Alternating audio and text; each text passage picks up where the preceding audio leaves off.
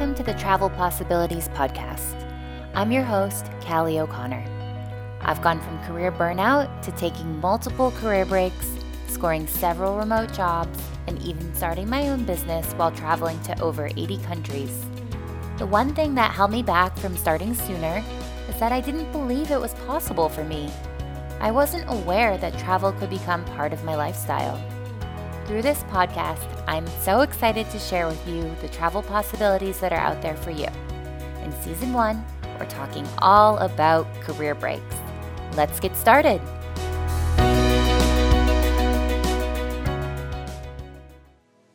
Today's interview episode is a unique one. I often hear people are nervous about a gap on their resume and that they use that as an excuse to not take a break or pursue a passion or go after their dreams. So I decided to bring on my former manager, Carl, the man who hired me after my first career break. I hope this episode brings a unique view from a hiring manager's perspective. So here's the episode to hear all about what Carl thinks about resume gaps and travel experience as it relates to building a career.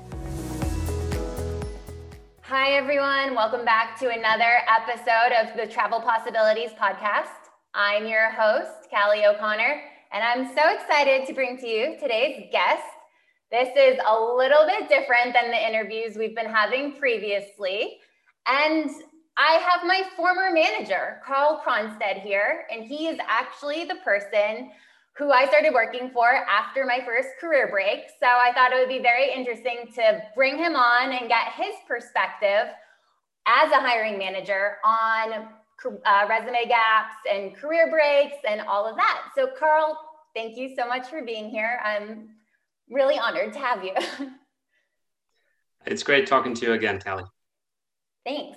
So we will just dive right in. Carl, do you want to just give everyone a brief intro of yourself and your background so that they can get to know you a little bit better? Yeah, sure. So I'm Carl. I'm from Sweden, and I've had an international career for the last 20 years, ranging through different countries like Russia, London, in the UK. I've been in Switzerland, and now recently 5 years in Boston, and that's where we had the opportunity to work together. Yeah, and I've been working with different industries and really enjoyed working in different environments and cultures and so forth. Perfect. Awesome. And most recently, I was managing the language school operation for EF International Language Campuses in North America. Yes, and that's where we work together. So yes. Awesome. Great intro. Thank you. And so just to dive right in, as a hiring manager, very generally speaking, what are some qualities that you look for in any candidate that you're looking to bring onto your team? Well, I'm looking for passion. I'm looking for passion for the job, passion outside the job. I'm also looking for proof of past achievements. It could be education.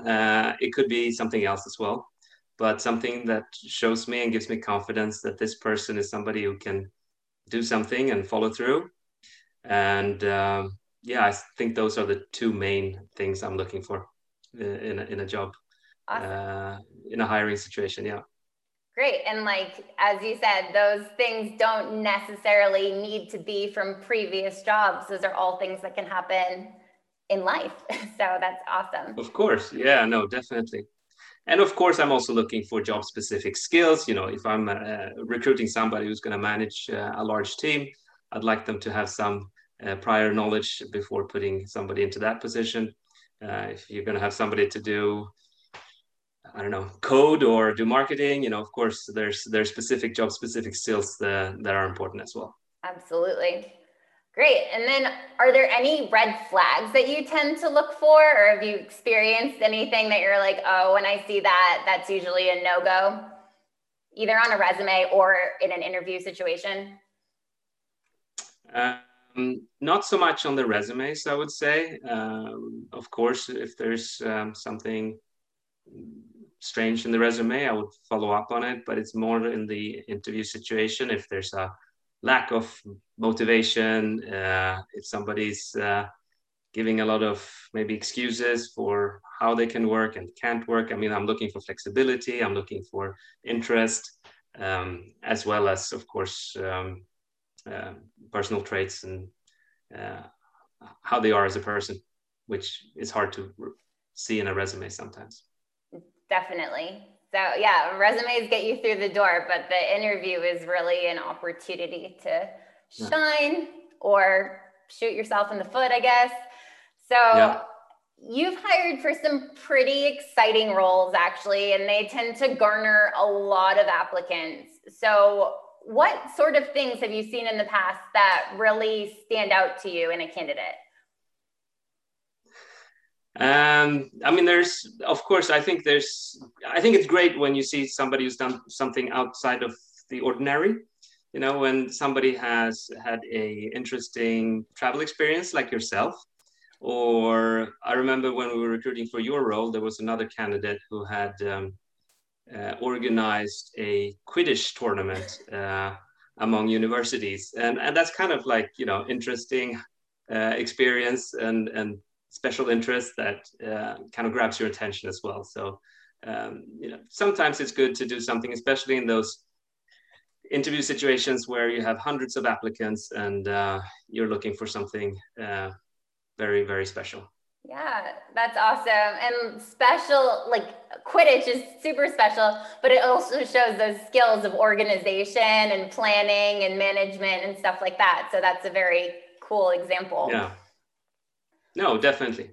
In this case, there were hundreds of applicants and this particular person wasn't chosen, but of course it grabbed my attention. Yeah, absolutely. Awesome. So with all the people I talk about that are like, I would love to quit my job to travel, but I'm really worried about a gap in my resume. And that's like a buzzword, gap in my resume. So when I was an applicant for the role that we worked together, do you recall noticing a gap in my resume? Yeah, of course. There was a big 2-year gap, or not a gap, but there was a 2-year period, I believe, where you'd been around the world. Not once, but twice. And we spent a lot of time talking about experience. Why did you quit your job to do this? And, you know, going into details of understanding your motivation, basically. But I think what was really cool about your experience was not that you went to like Paris and London and some very obvious destinations, but you really, you know, did something very unusual. You went to all the places around the world and lived and experienced things that most people don't get the chance to do. And I think that was something that was extra interesting with your experience in traveling. Awesome. Thank you. And on that note, like we did talk a lot about my travels during our interview process. So aside from the fact that I like to travel to places off the typical tourist path, what were you able to gather about me as a candidate from those conversations? Well, I think I gathered that you are not afraid.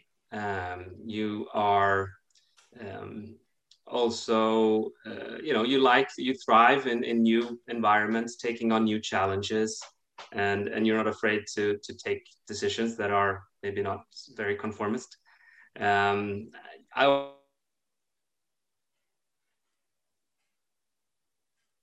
Go it was called, yeah, and that also gave me some confidence that you knew, at least on a basic level, how to effectively communicate through social media, and that was important for the role that you were in. Awesome, thank you. And so, I mean, granted, I was applying for this position at a travel company. Do you think working outside of that industry, you would still see travel experience as an asset to someone applying for a job? So I've been working in banking, oil and gas, education, and various sectors. But they've always been for big, large multinational companies. And of course, when you're working for a big multinational company, you have colleagues all over the world. or you're working in an industry which is global, or you're working with a product that might be global, or suppliers, or anything. And of course, it's really, really good to be able to understand your colleagues or clients better and connect with them. And nothing is, in my experience, better than having shared experience from a place. Being able to say, "Oh, do you know that place?" Or, "Oh, I love how you do it like this," or something similar to that. So that's a great asset to have. I think in any large organization, at least. Awesome. Yes, I love that. And I mean, I was hoping you'd say that, but I didn't know. We haven't talked about these questions beforehand. So that's fantastic. So as I was saying before, like a lot of people out there do have this dream to travel the world and then worry it will affect their career. So do you have advice or suggestions that you could offer as to how someone could maybe use time away from the workforce effectively in order to stand out upon returning to the workforce? Yeah, it's that's a difficult question. I think everyone's case is individual, and there might be situations where taking a break might not be the best career move. But in my experience, adding something that makes you stand out could also be a great benefit.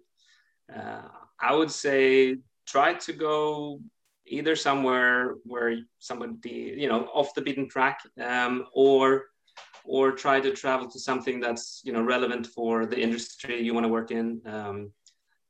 Maybe I don't have any great advice there, but no, that is great advice. And like kind of just having a goal at the end of it. So if you know that you want to return to the workforce later and you have an idea of what industry you want to be in, like that's important to keep in mind during the course of the break. So you can sort of pick up on activities and log that in your brain and be like, oh, that's going to be a great topic during an interview when I come back and stuff like that. So personally, when I first went on this career break, I didn't have a trajectory. I'm like, I am burnt out and I need a break. And I didn't know what that was going to look like. But had I had the foresight that I wanted to go into travel and stuff like that, I mean, I was lucky. But of course, I could have done an even better job focusing my efforts on my travels in order to have like a cohesive story when I was applying to jobs when I came back.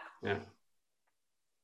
And so for you, Carl, you mentioned working in different industries in different countries over the span of your career. So can you speak about some of the differences and social norms and things that you've experienced over the years of your career, both as a hiring manager and even earlier on applying to jobs and things like that? Yeah, I think it has a lot to do with the company and the people rather than maybe the country to a certain extent. A lot of companies are global. They have very standardized hiring processes. Something, of course, that's sticking out in the US is that there are a lot of rules regarding discrimination that needs to be followed to avoid any liabilities in the hiring processes. That's a little bit specific. Other than that, yeah, there are different norms, different cultural norms in different countries in how everything from how you dress for an interview to which tend to be more formal. The most formal was probably when I was in Russia. The least formal was probably in the US. Europe was somewhere in between. But a lot of it is up to the country and the company, I mean, as well. So yeah, and the industry. I mean, bankers tend to dress differently from some other companies. Yeah. Yeah. And that reminds me of a funny story. Like actually when I came to interview with you in person, we had originally had a Skype call and you invited me into the office and it happened to be Halloween at the office, but like I didn't realize it because it was the Friday before Halloween. It wasn't actually October 31st. And like there was this whole group of people dressed as security guards as their Halloween costume. And I just thought that we had really high security in the office. And I'm like, I didn't understand why. And so like later I put 2 and 2 together when I saw people dressed up as like animals and like Mario Kart and all of that. But it was a really funny day to be interviewing. And I was most certainly underdressed, as in not dressed up in a costume. Yeah, that was fun. I think we had 10 interviews the whole day.